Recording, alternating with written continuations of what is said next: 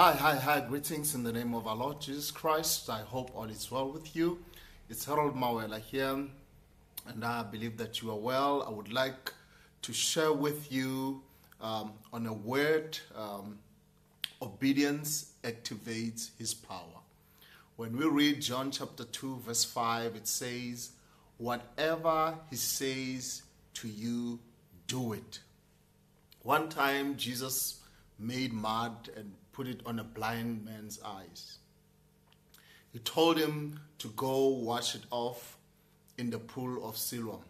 Jesus could have just as easily healed the blind man on the spot. He had the power and the capability to do that because he is God.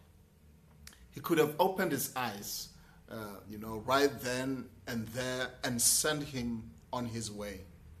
But obedience activates God's power in any situation, in anyone's life.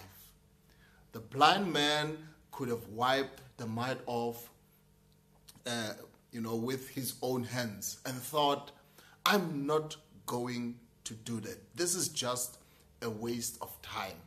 Jesus doesn't want to heal me. That does not make sense.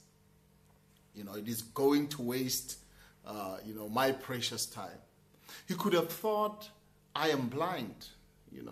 I have all these disadvantages. I can't make it down to the pool. But instead of making excuses, instead of talking himself out of it, he decided to just do it. And I want to say to you, just do it. He went to the pool and washed it off. Immediately, he could see with his eyes. When you obey, dreams come to pass. When you obey, health is restored. When you obey, problems turn around. I wonder how many miracles we would have seen if we would simply, obey and do what we were supposed to be doing.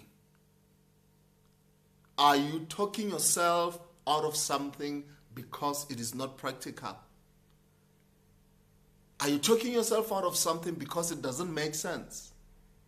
Quit putting it off and just do it. If you will have bold obedience, you will activate his power and see God's favor in a new way. You will see a new movement, a robust movement of God in your life if you live in obedience. In Jesus' name.